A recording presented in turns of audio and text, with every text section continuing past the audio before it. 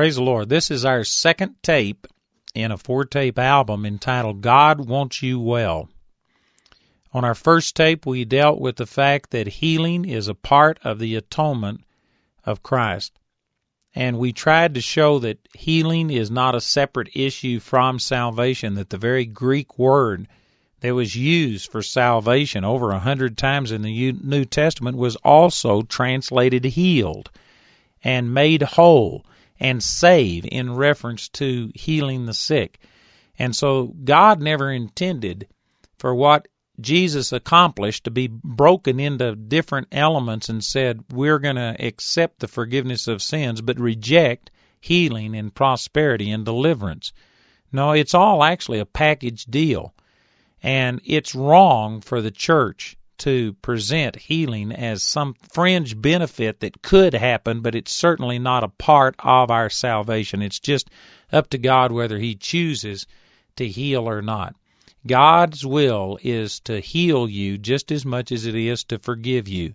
God wants you to resist sickness and disease just as much as He wants you to resist sin. And those are strong statements, but that's what we've talked about on the first tape. You know, I've thought often about why anybody would fight against healing. You know, it seems to be a universal desire to be well. And I mean, you can prove that by just looking at the effort that people go to try and get their bodies well. I mean, they spend untold amount of money on operations, doctor's visits, medication. Medication is just a huge area where people are taking these drugs, the side effects. I don't know if you're like me, but I've seen advertisements on television where the side effects of the medication are so terrible that I think, man, I'd rather be sick than to have these side effects. And yet people will put up with terrible side effects. They will take radiation and chemotherapy that causes their hair to fall out. They'll take drugs that make them swell. They will literally have parts of their bodies cut off in an effort to live. I mean, it's just universal. Nobody likes sickness. Even hypochondriacs don't like it. They may have a fear of it that draws them into it and causes them to obsess, but they don't like it. People universally hate sickness and disease, and I believe that that's because God did not create man to die. Death was something man chose, but it wasn't something that God chose. God originally intended for our bodies to live forever. And I've actually read some medical things that say that the body is capable of healing itself and repairing itself, and the medical profession really cannot understand why the body doesn't live forever. Of course, there's these invasive things, diseases and germs and stuff, but I mean, the capacity is there to be able to overcome it. And I believe that God's original plan was for us never to be sick. Sickness was not a part of God's plan. That was part of what we chose. And so God created a God-given desire on the inside of every person for health. People don't like sickness. So God doesn't like it. People don't like it. Why is it that some people fight against God being a healer? They will actually say that you are of the devil if you believe that God heals today, that God doesn't do that. Why would somebody say that when it's a universal need? Everybody wants it. Why would we credit God with something like that? And then there's lesser manifestations of this same attitude. They may not say that you're of the devil if you are believing for healing or laying hands on people and believing for them to be healed, but they would certainly say it's not God's will every single time to heal. Why would they say that when in the first tape I've already proven to my satisfaction that healing is a part of the atonement and that God provided for our healing of our bodies just as much as He provided for our forgiveness of sins? With this being so obvious, why is it that people fight against healing? And there's multiple reasons. One of them, I believe, is wrong teaching. We've been prejudiced and biased through wrong teaching. But why would people teach differently? Why would they teach against healing? And this is going to be probably an oversimplification, and Some people may think I'm mean or belligerent with this, but it's not intended to be that way at all, but it's meant to be enlightening, to take the blinders off. I believe that the bottom line of why people resist healing being in the atonement and it being God's will to heal every time, the bottom line is that it's convenient to believe that way. It's a cop-out. Again, that may be too simple. There may be some sincere people who have been taught wrong, and there could be variations here, but I think that the bottom line of this teaching is against healing is because it's a cop-out. Because it puts responsibility on us. If God has provided healing for us, well, then it's very obvious that not everybody's healed. So the question comes up, if God wants you well, then why aren't you well? And it means that we have to accept some degree of responsibility. I'm going to deal with this later when I talk about why isn't everyone healed. That'll be the next tape in the series. But we do have to accept some responsibility. And in an effort to dodge responsibility and guilt, we simply say, well, it must not be God's will. But that certainly is not true. People will say, well, if God wanted people healed, they'd be healed whether you or I pray for them or not. That's not true. Look at forgiveness of sins. It's very obvious in 2 Peter chapter 3 and verse 9, the Bible says that God is not willing that any should perish, but that all should come to repentance. You can't make it any clearer than that it is God's will for people to be saved. And yet, not everybody is saved. Jesus even prophesied that there would be more people who enter by the broad gate unto destruction than by the narrow gate unto everlasting life. So God's will concerning salvation doesn't automatically come to pass. Why? Because God doesn't want to save some? No, it says He's willing that all men come to the repentance and to the knowledge of God. It is not God's will that people die and go to hell, but He gave us a choice, and people go to hell because they reject God's choice. Some reject it blatantly, openly, in rebellion against God. Some reject it because they're taught the wrong thing and they are trusting in church membership, in their own good works and stuff. They've been deceived. But nonetheless, it's their choices that cause them to miss it. God is not wanting anyone to go to hell. And also, God is not wanting anyone to be sick.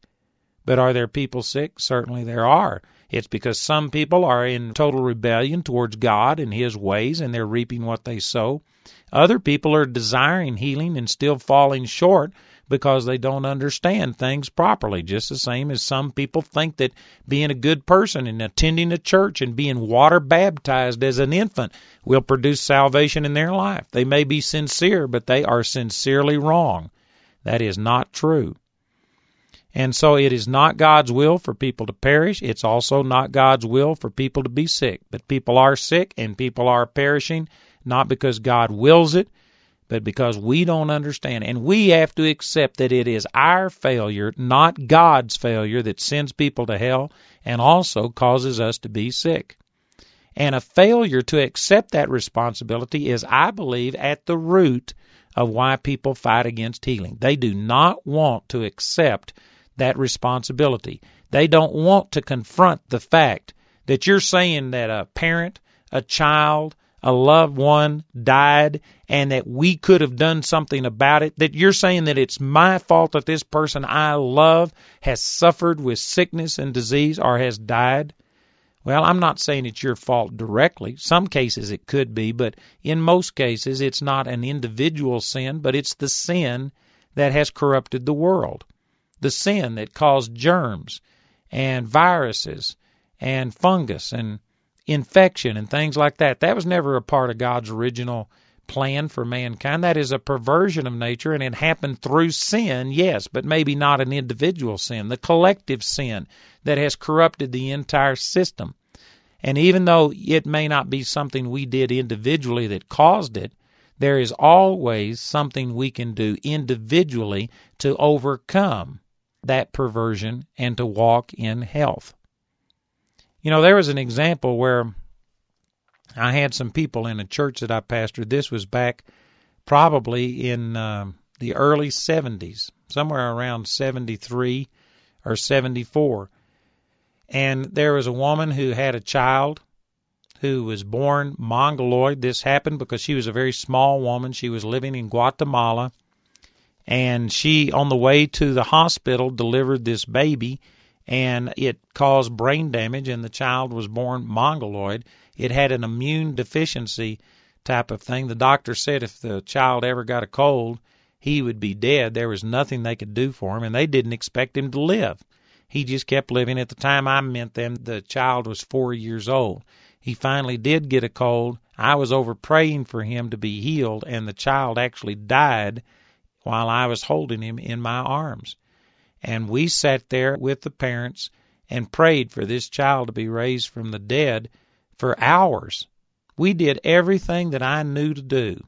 And eventually we finally called somebody. The police showed up, and it was a miracle that we didn't all get sent to jail. The only reason we really didn't was because they had doctors' reports and stuff to prove. The doctors had said if he gets sick, if he gets an infection, just keep him at home because there's nothing we can do for him. And so because of that, they let us go.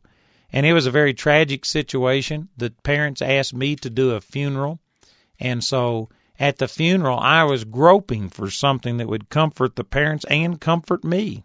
I took it personally. And I can tell you that it would have been comforting momentarily to just say, well, it couldn't have been us that missed it. I gave it everything I've got. It couldn't be you that missed it. I mean, these people were grieving, and it certainly wasn't any good to point the finger at them and say it's your fault. And it would have been comforting just to say, well, God works in mysterious ways. God must have wanted your son in heaven. He needed him there. It would have been comforting to come up with some of these cliches and things that you hear commonly reported in religion. But I had to be honest with Scripture, and I told those parents, I said, I don't believe this was God's will. God did not kill your son. God didn't allow this to happen. This is Satan that snuffed his life out. I did comfort them by saying it doesn't matter. Even if Satan won the battle, he didn't win the war. And I took scriptures about how that this child was in the presence of God from 2 Samuel chapter 12 and other places. And I ministered hope about how that the boy was with Jesus and all of these things. But when it came to why it happened, I basically said it's either my fault, your fault, both of ours fault, things that we don't understand. I said, I don't know what it is, but I can guarantee you it's not God. And I can tell you that that was not as comforting if I would have just said, well, God worked in mysterious ways. God allowed it. God is going to, he did this to us for some reason. That might have given momentary comfort, but the Bible says that you shall know the truth, and the truth shall make you free. God's word is truth. And I couldn't find in there where Jesus made people sick and all of these things that we taught on the first tape. And I just had to tell them that I don't know where the problem is, but it's not God. Satan beat us. He won a battle. He didn't win the war. The boy's with Jesus. But I said it was not God's will. Because I told these people the truth. They prayed. God showed them some things that it's really immaterial what it was, but the Lord showed them things where they had allowed fear and all kinds of things to come in, and it hindered their faith and kept them from receiving the miracle that they needed. And because they got the truth, they repented of that, they were able to overcome that fear, deal with it. The doctors had told the woman the reason that the boy was mongoloid was because she was so small that the baby should have been taken cesarean. They said she should never get pregnant again because she was so small. And if she did, it would have to be taken cesarean. But they said that you'll probably lose the baby and your life. So they told her to never have another child. Well, that's been, like I said, back in 1973 or 74.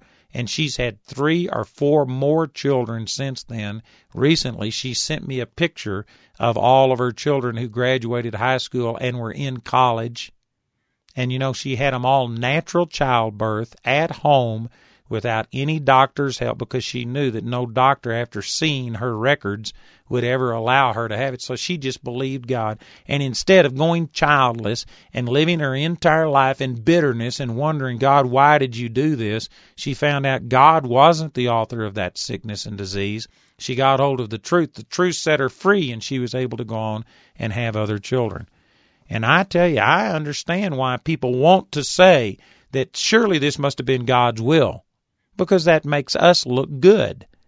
It doesn't make us a failure. It's a cop-out. It's an easy way out. I understand it, and I've been tempted to do the same thing. But I'm telling you, it's not God who makes people sick. It's not God who fails to heal people. It's us who fail to receive. I've got a 6-tape album that fits perfectly right here. It's entitled You've Already Got It. And even though it's applied generally to the entire Christian life, I use a lot of examples of healing and a lot of teaching about healing to prove that God is already healed. It's not a matter of God giving healing. It's a matter of us reaching out and by faith receiving healing.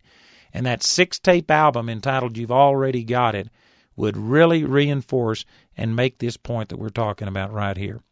Let me go on and talk about Paul's thorn in the flesh. This is something that any time I talk about physical healing, I have somebody bring up, well, what about Paul's thorn in the flesh? God gave Paul a thorn in the flesh. God made him sick, and he tried to believe for healing and wasn't healed, and he was a great man of God. Now, if God didn't heal Paul, who are we to think that he's going to heal us? Well, this is not an accurate interpretation of Paul's thorn in the flesh. The Scripture does not say that Paul's thorn in the flesh was sickness. You can't find that. You can listen to people who will say that, but that's not what the Scripture says. Let me turn over and share these passages of Scripture. In 2 Corinthians chapter 12, Paul begins to talk about some of the abundance of revelations that he had, etc.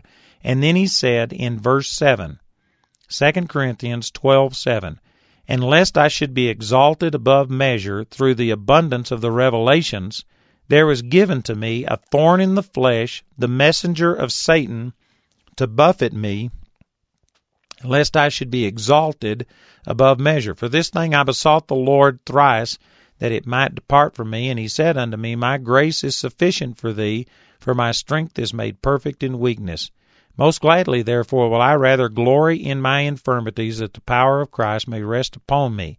Therefore I take pleasure in infirmities, in reproaches, in necessities, in persecutions, in distresses, for Christ's sake. For when I am weak, then am I strong. Now there's 2 ways that I have heard this explained that would be consistent with the fact that God is not the one who puts sickness on you. One way, who many people I really respect say this, is that Paul's thorn in the flesh was sickness, and God told him, my grace is sufficient for you. This wasn't God saying you have to bear up with it, but he says, Paul, you've already got my power, my grace, my ability is there. Resist it and overcome it. And those people would say that Paul failed in this attempt, that God gave him the grace to overcome it, and he just didn't simply use it. And if you interpret it that way, well, then that would again say that God had power available, but we just don't always use it. Now, I would agree that that is true, that God has given us the ability to overcome sickness, but not everybody uses it, and that doesn't mean that they're a terrible person or that they're a failure. None of us are doing everything perfectly. And so I could accept that, but I want to present to you another slant on this, that I've prayed about this, and I really believe that this is what God told me about this whole thing. First of all, in chapter 12, verse 7, Paul said, Lest I should be exalted above measure through the abundance of the revelations, there was given to me a thorn in the flesh, the messenger of Satan to buffet me. Now, he said very clearly that this was the messenger of Satan. He did not say that this was from God. He said this was from the devil. And yet people just inevitably say that this is God that gave this to Paul. Paul made it very clear. I mean, these words mean something. He said it was the messenger. The word for messenger here is the exact same word, the Greek word that we get angel from. It was a demonic messenger, a demonic angel that buffeted Paul. Now, the reason people suppose that God gave this to him is because it says in this verse that it came because of the abundance of the revelations, lest he should be exalted above measure. And so they just automatically assume that this is talking about that the thorn in the flesh was to keep Paul humble. They associate humility with God, with a good thing, and so anything that humbled him, this had to be God that was humbling him. But there is also a godly type of exaltation. There's many times in Scripture, Old Testament and New. In the New Testament, 1 Peter chapter 5, it says, "Humble yourselves, therefore, under the mighty hand of God, and he will exalt you in due time." There's a number of places that talk about being exalted, being lifted up. Well, this is what Paul said. He says, "Lest I should be exalted." I don't think that his exalted here is talking about pride. Some people would say Paul had a real problem with pride and arrogancy, and so God gave him this thorn in the flesh to just break him and keep him humble. Well, number one, that's not a godly principle. The Bible says humble yourself. When God does it to you, that's not humility, that's humiliation. Humility is not something that you can force on a person. It has to come from the inside out. I believe that this is talking about Paul was being glorified. Everywhere he went, he saw people raised from the dead. He saw blind eyes open. He saw miracles. It says those that have turned the world upside down have come here also. Paul was being exalted. There was so much power and anointing on his life that it was drawing people to the Lord. They say, "I want to be like Paul. I want to have the ability to overcome, to be put into jail, and an earthquake come and set them free." And just every time something happened, Paul saw it turn around for his good. People were seeing this and they say, "Man, I want that power in my life." Satan saw that Paul was drawing so many people to the Lord because he was walking in so much absolute victory that Satan wanted to debase him. Satan wanted to do something to keep him from being exalted. And that's what this is talking about. Lest he be exalted above measure, Satan gave him a thorn in the flesh. It makes it very clear that this was from Satan and not from God. And let me just put a little P.S. here.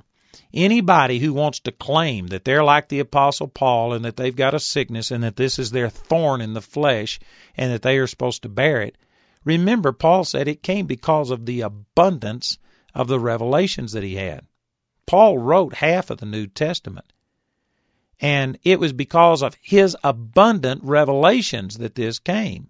Now, it came from Satan, not from God, but still, it only came because he had such an abundance of revelation. So really, any person who hasn't had abundant revelations the way Paul has shouldn't be hiding behind his thorn in the flesh.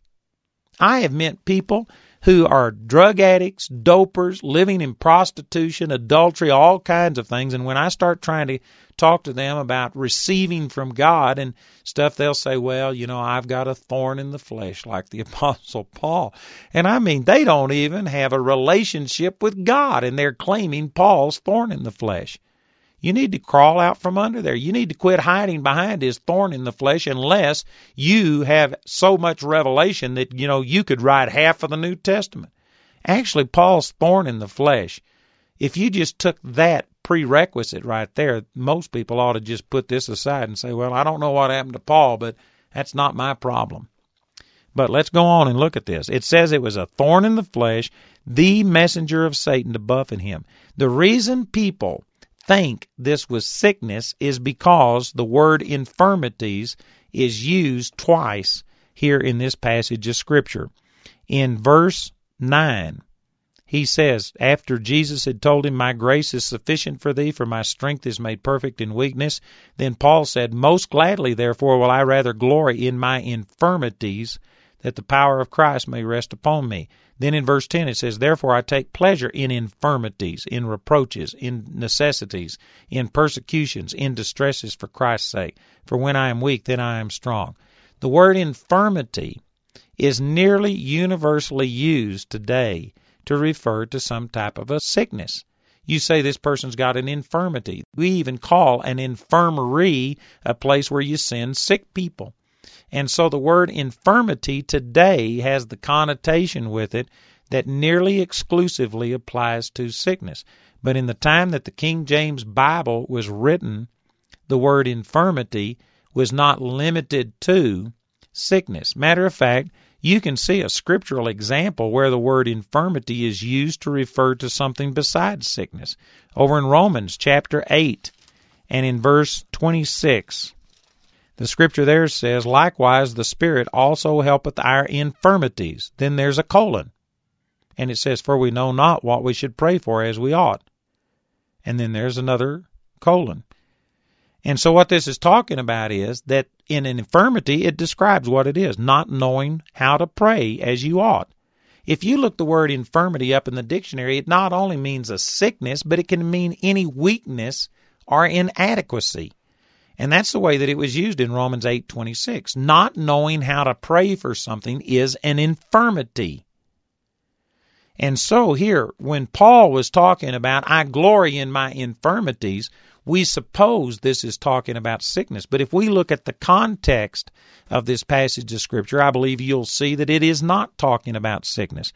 Remember that men put in the chapter and verse divisions for the purpose of reference, and there's nothing wrong with that. But you've got to remember that the letter that we call 2 Corinthians was one letter that was not broken up by chapter divisions.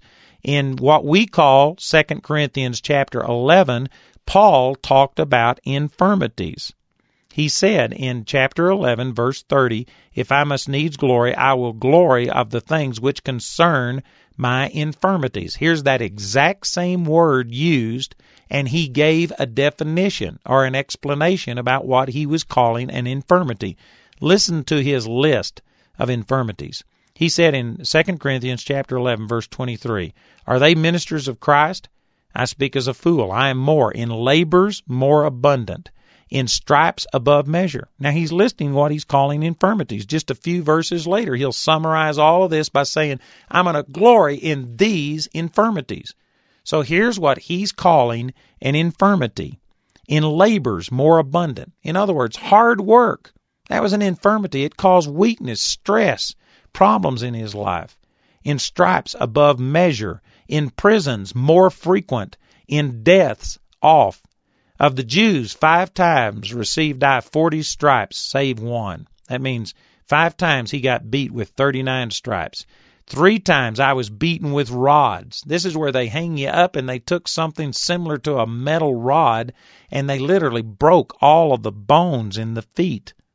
Once I was stoned, and this is in Acts chapter 15, I believe it is, and he was stoned, and I personally believe he was dead. We'll talk about that more in a minute. Thrice I suffered shipwreck. A night and a day I have been in the deep, in journeyings often, in perils in water, in perils of robbers, in perils by mine own countrymen, in perils by the heathen, in perils in the city, in perils in the wilderness, in perils in the sea, in perils among false brethren, in weariness and painfulness, in watchings often, in hunger and thirst, in fastings often, in cold and nakedness, besides those things that are without, that which cometh upon me daily, the care of all the churches. Who is weak, and I am not weak? Who is offended, and I burn not? If I must needs glory, I will glory of the things which concern my infirmities.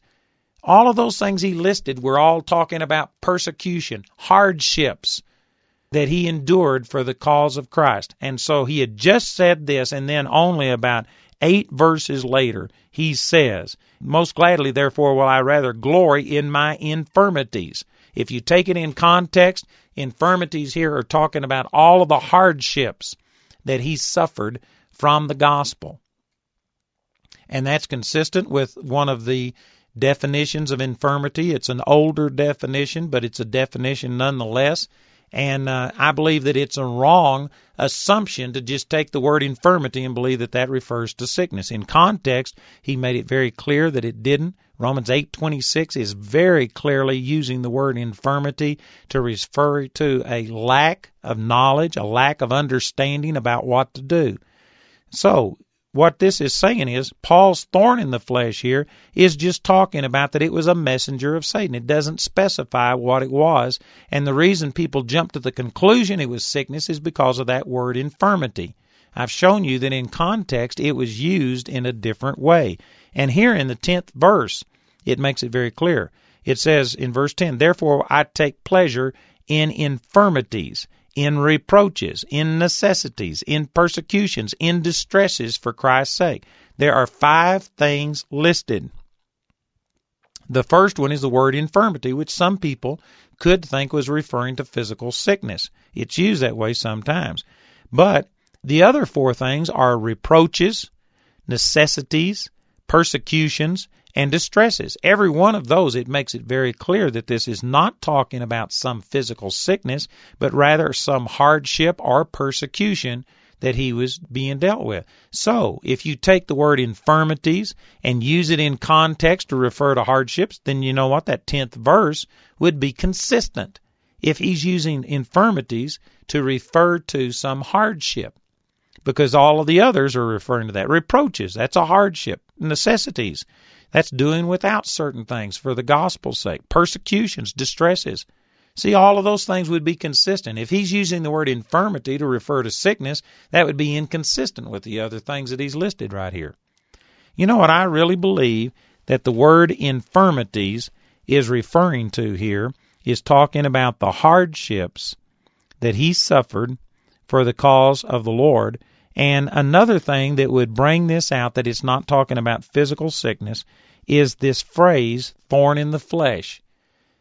Many of us just don't know the Word of God the way we should, but to the Jews that Paul was writing to in the early books of the Old Testament, there was a term, thorn in the flesh, that was used 3 different times. Let me just read some of these to you. In Numbers chapter 33, verse 55, Moses said, "But if you will not drive out the inhabitants of the land from before you, then it shall come to pass that those which ye let remain of them shall be pricks in your eyes, and thorns in your side, and shall vex you in the land wherein ye dwell." He was talking about people. They would persecute them. They would corrupt them, that they would be stained and tainted through these pagan people if they let them live. In Joshua chapter 23, verse 13, it says, "Know for a certainty that the Lord your God will no more drive out any of these nations from before you, but they shall be snares and traps unto you, and scourges in your sides, and thorns in your eyes, until you perish from off this good land which the Lord your God hath given you." That's because they didn't obey God. God says, all right, the prophecy that Moses gave in Numbers 33:55 is going to come to pass. And he referred once again to people as being scourges in their sides or thorns in their eyes. In Judges chapter 2, verse 3, it says, "Wherefore I also said, I will not drive them out from before you, but they shall be as thorns in your sides, and their God shall be a snare unto you." And so here's 3 Old Testament references that I'm convinced the people Paul was writing to were aware of this terminology. In other words, when he said there were a thorn in my flesh, immediately they went back to the imagery of Numbers 33:55, Joshua and Judges chapter 2. They immediately thought of this, and it referred to people. So what I believe that this passage of Scripture is saying is that there was a demonic angel, a messenger from Satan, that stirred up persecution everywhere Paul went. And Paul made reference to that in 2 Corinthians chapter 4, that it looks like, man, they suffer more than anybody else. The people they minister to are blessed, but they themselves are considered to be, the scourges of the earth. They're despised, but the people they minister to are esteemed and blessed.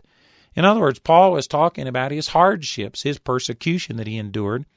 And I believe that that's what this messenger did. The demonic messenger just gave him a double dose of persecution. And once again, the reason behind it was these people were seeing Paul walk in victory, but he also had more persecution.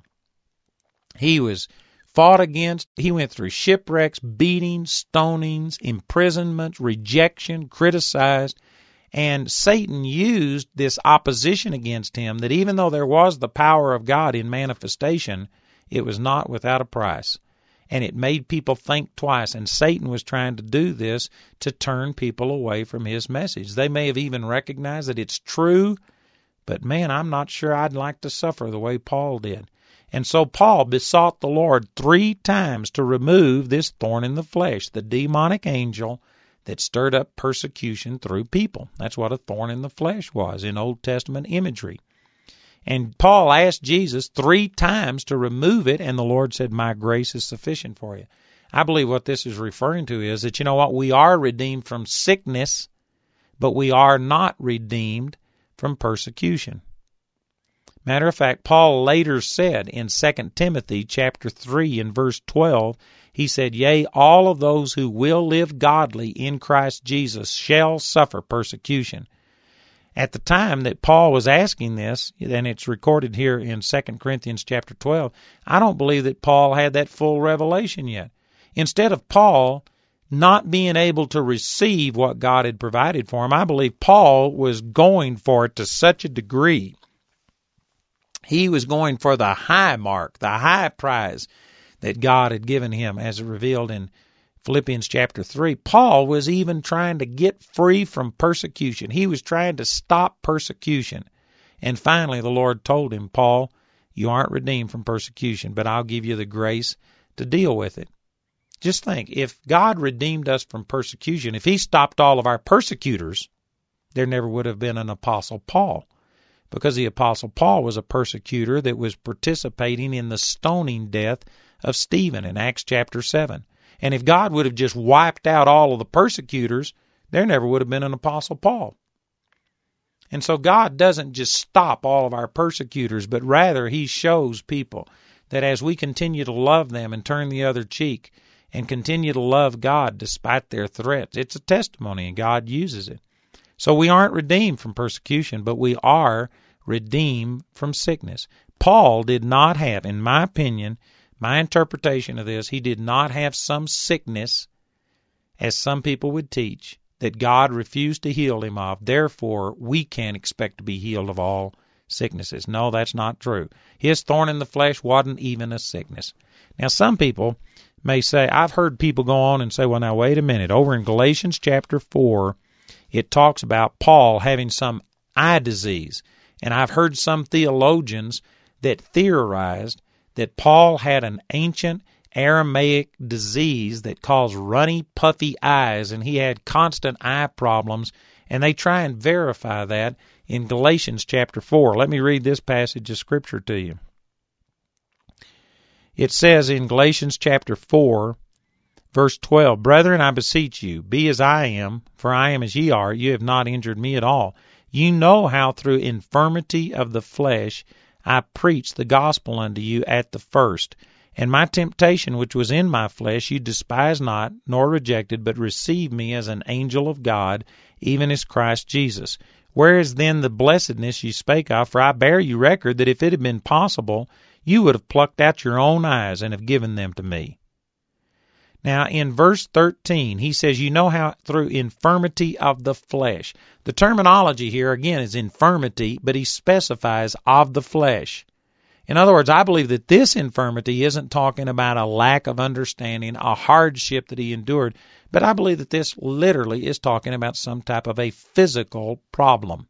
And it's because he says infirmity of the flesh. He qualified it. And it uses that same terminology in the next verse. And so somebody's saying, well, see right here, he did have an infirmity. Well, yeah, he had a problem right here. But notice he said, then I preached the gospel unto you at the first with this infirmity in the flesh, implying that it wasn't something that was long-term and that God wouldn't heal him of. In other words, it was a temporary thing. And it goes on to say in verse 15, I bear you record that if it had been possible, you would have plucked out your own eyes and have given them to me. So some people have said, now see, he's talking about an eye problem here, an infirmity of the flesh, and so they theorize that this is a disease of runny, puffy eyes that lasted throughout his entire life. And I tell you, if you can swallow that, then you could make the Bible say anything you want it to. That is a flimsy basis of interpretation. Here's a much more accurate interpretation, I believe, that is borne out in Scripture. If you turn over to Acts chapter 15, this is where Paul was preaching in Lystra and Derbe. And, I believe it's Acts chapter 14. In Acts chapter 14, Paul was preaching there, and anyway, the people for a while thought that he was a god, and this is in Acts chapter 14, verse 11. It says, when the people saw what Paul had done, they lifted up their voices, saying in this speech, the gods are come down to us in the likeness of man, and they called Barnabas Jupiter and Paul Mercurius, because he was the chief speaker. But anyway, Paul and Barnabas restrained the people from worshiping them and offering a sacrifice, and they stopped them. But then the next day, the people got mad at them. And the people from Antioch came to Iconium and persuaded the people, and it says in verse 19 that there came thither certain Jews from Antioch and Iconium who persuaded the people, and having stoned Paul, drew him out of the city, supposing he had been dead. Howbeit, as the disciples stood round about him, he rose up and came into the city, and the next day he departed with Barnabas to Derbe. And so this is an instance where Paul was stoned and left for dead. He referred to this in 2 Corinthians chapter 11. And personally, it's my opinion that he was dead. If he wasn't dead, he was so close to being dead that the people who were trying to kill him, it says in verse 19, Acts 14:19, supposed he was dead. He was so close to dead, if he wasn't dead, that the people trying to kill him thought he was dead. So he was either dead or very, very close to it. And as the disciples stood round about him, he rose up, and it says he came into the city. And the next day he departed with Barnabas to Derbe. That trip, I at one time figured this out, and I can't remember, but it was miles. I think it was either 15 or 20 miles that he walked to the next town, and the next day preached unto them. Guess where Iconium, Lystra, and Derbe were? They were cities of a region called Galatia, and that's the people that Paul was speaking to in Galatians chapter 4. And he said, at the first you took pity on me because of this infirmity in my flesh, and you would have plucked out your own eyes. Now, if he was talking about his infirmity being some kind of an eye problem, rather than just, pulling out of the blue sky, saying that he had some ancient disease, runny, puffy eyes. If you want to be honest with Scripture, it was exactly during this period of time when he was stoned and left for dead, and in less than 24 hours of being so close to dead that the people trying to kill him thought he was dead, he went preaching. And would it be inconceivable to believe that his eyes were hurting him because he had been stoned to death the day before? It took time for that to mend. And he said that it was only at the first. It is much more accurate with Scripture to compare Scripture with Scripture and say that if he did have any eye problems, it was because he had been stoned the day before, and it was something that his body healed and got over. It's also possible that when Paul said that you would have plucked out your own eyes and have given them to me, he could have been using that as a figure of speech in the same way that we say that person would give their right arm for me. Does that mean that you have a bad right arm? No, it's just a figure of speech that we use to say that, this person would sacrifice anything for me. And so Paul could have been using it that way, saying you could have plucked out your own eye and have given it to me. He may not have had anything wrong with his eyes. It may have just been a figure of speech. If there was something wrong with his eyes and he was referring to this literally, then I believe that it was talking about the fact that he probably had some damage to his eyes from the stoning the day before. And it was only temporary. He makes it very clear in the 13th verse that this infirmity in his flesh was at the first. Now, people who, once again, who have believed that this is talking about him having some eye disease and that was his thorn in the flesh, they go on into the 6th chapter of Galatians, and they take this verse in verse 11 that says, you see how large a letter I have written unto you with mine own hand. And from this, I have actually heard a person say that this letter to the Galatians, Paul was so nearly blind because of his eyesight problem that his letters were 3 and 4 inches tall. He had to write huge letters to be able to communicate.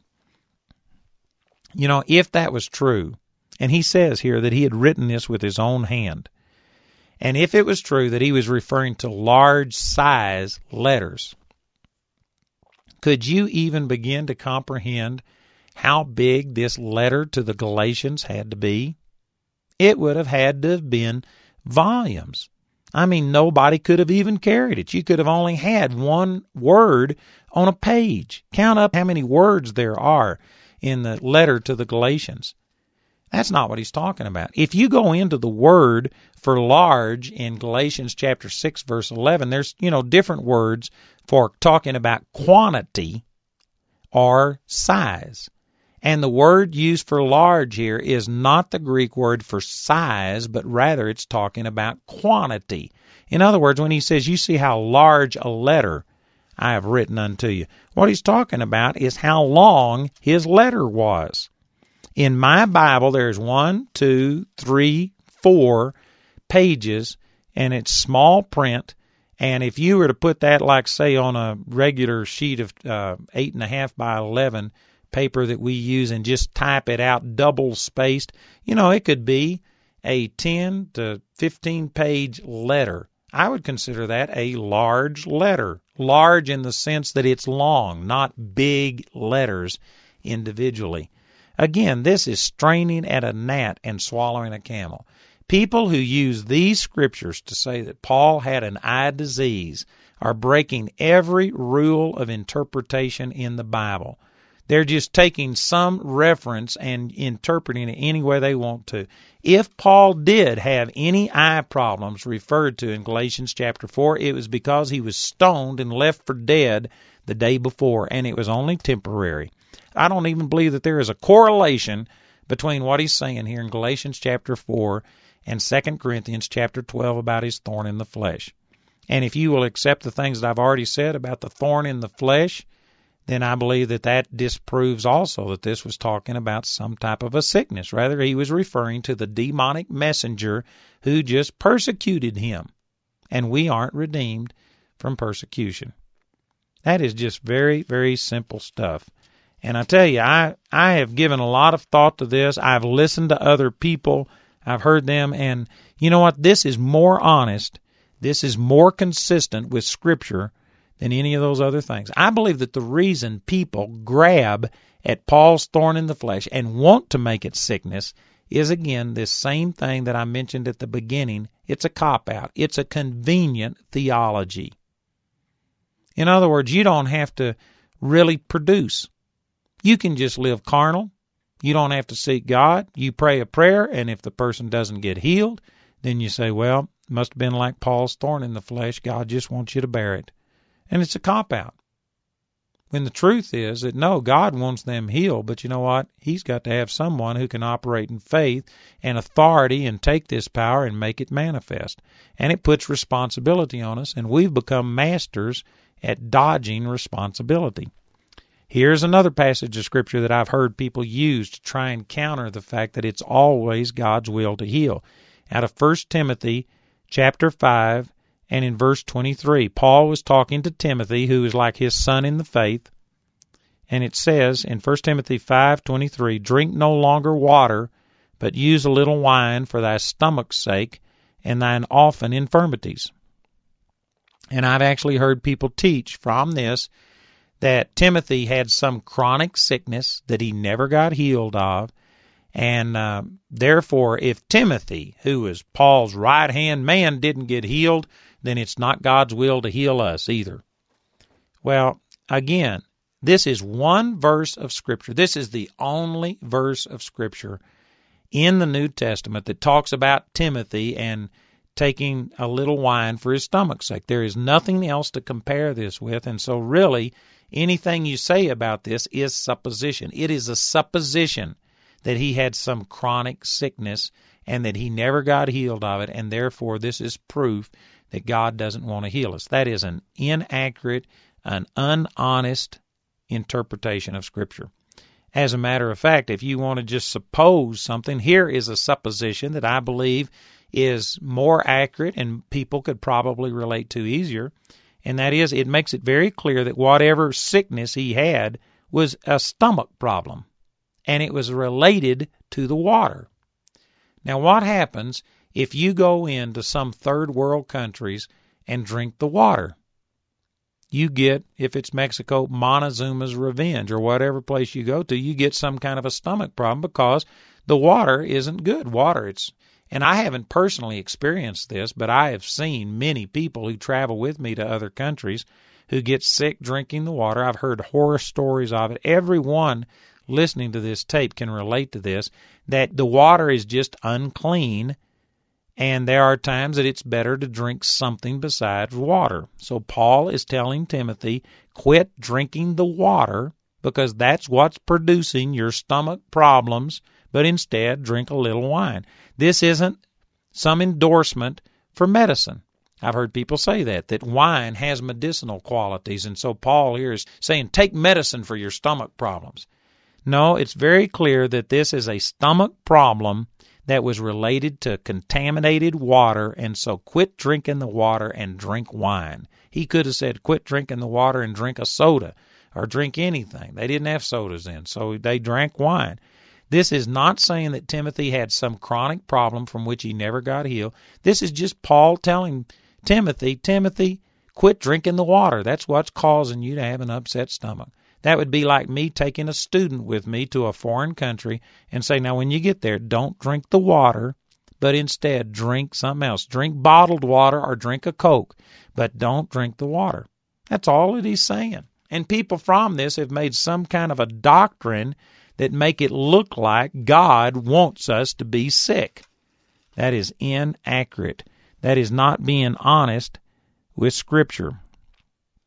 Here's another passage of Scripture in 2 Timothy chapter 4 and in verse 20. It says, Erastus abode at Corinth, but Trophimus have I left at Miletum sick.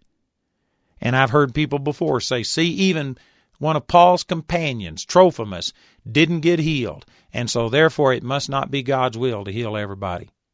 Well, there's no argument from me that not everybody gets healed. But that doesn't mean it's because God doesn't want them to be healed. Not everybody gets saved, but it's very obvious that God wants everyone saved. So, yes, just because a person is sick doesn't mean that God will them to be sick.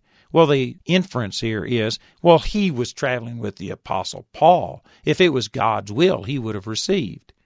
I've had people come to me that way, and because some associate of mine, some employee of mine gets sick, and, has some kind of a sickness, or if they get an operation, or if they wear glasses. I've had people come to me and say, well, why aren't they healed? If it was God's will to heal, how come they aren't healed? I can't get another person healed only on my faith. You don't get healed just, by being around a person. It doesn't come by osmosis. You don't rub up against them and receive healing. People have to believe. And Trophimus had to believe. The Scripture doesn't tell us why he was left at Miletum sick. Possibly he was believing, and it just took a brief period of time, and Paul didn't want to wait. He went on ahead. It's very obvious as you continue to read in the book of Acts that Trophimus rejoined Paul because he was in Jerusalem when Paul got thrown in prison. And so Trophimus didn't stay sick. He didn't stay at Miletum. It's possible that he was believing for his health, and he got it, and healing worked, and he definitely rejoined Paul later on. We don't know. Again, this is insufficient evidence for anybody to say that healing is not for us today, or it's not God's will to heal everybody. Trophimus did get well. And so anyway, as far as I can tell, by being honest with Scripture, I've debunked the things that people use to say that certain people God wanted to be sick. That is not true. I know some of you probably have a question about scriptures like Romans 8:28, God works all things together for good. I've got a tape entitled The Sovereignty of God that will deal with that. I just haven't got time on this tape to be able to go into that. But if you have a question about this, thinking, well, God controls everything, a person couldn't be sick if God didn't allow it. That is not what the Word of God teaches. Again, God doesn't allow people to go to hell. In one sense, you could say he allows it, but it's not his will. He puts roadblocks in their way, but ultimately he gives us the choice. God doesn't control us like a pawn in a chess game. If you want more information on that, you can get that tape entitled The Sovereignty of God, and it will go into a lot more detail and explain that. Somebody else might say, but wait a minute, in the Old Testament, there were people like Miriam that was struck with leprosy in Numbers chapter 12 or 13. I forget the exact reference. But she was struck with leprosy. Uzziah, the king was struck with leprosy by God. God struck people with sickness and killed 185,000 people in one night. The angel of the Lord, the death angel, went through the land of Egypt and killed all the firstborn with some type of a sickness or something. And they say God put sickness on people. Well, I agree. But you can't find a single one of those references where it was a blessing. When Miriam was struck with leprosy, prior to that, she was a great leader among the children of Israel. After that, the only thing said about her was she died and the people mourned for her. Her ministry was over. It was a punishment. It was a curse. Uzziah was a king that was mightily used of God. But after that, man, it's like the anointing lifted, and that guy, he just suffered the whole time. It was a curse. That sickness wasn't a blessing. It didn't help him. It hurt him. And the people that were killed by the death angel, the 185,000, didn't do them any good. It killed them. Might have made an example out of them, but it wasn't a blessing for them. Again, you can go back to Deuteronomy chapter 28, and it says sickness is a curse, health is a blessing. Sickness is not good. It is a curse. And there were times that God smote people with curses. But Galatians 3:13 says, Christ hath redeemed us from the curse of the law, being made a curse for us, as it is written, cursed is everyone that hangeth on a tree, that the blessings of Abraham might come upon the Gentiles through faith. Christ redeemed us from the curse. Yes, there are instances where God smote people with sickness, leprosy, diseases, blindness in 2 Kings chapter 1. But it was never a blessing. It was always punishment. It was always a curse. And in the New Testament, we are redeemed from the curse. Another thing is, some people will say, but if God doesn't hit you with sickness and if he doesn't correct you, how are you going to learn?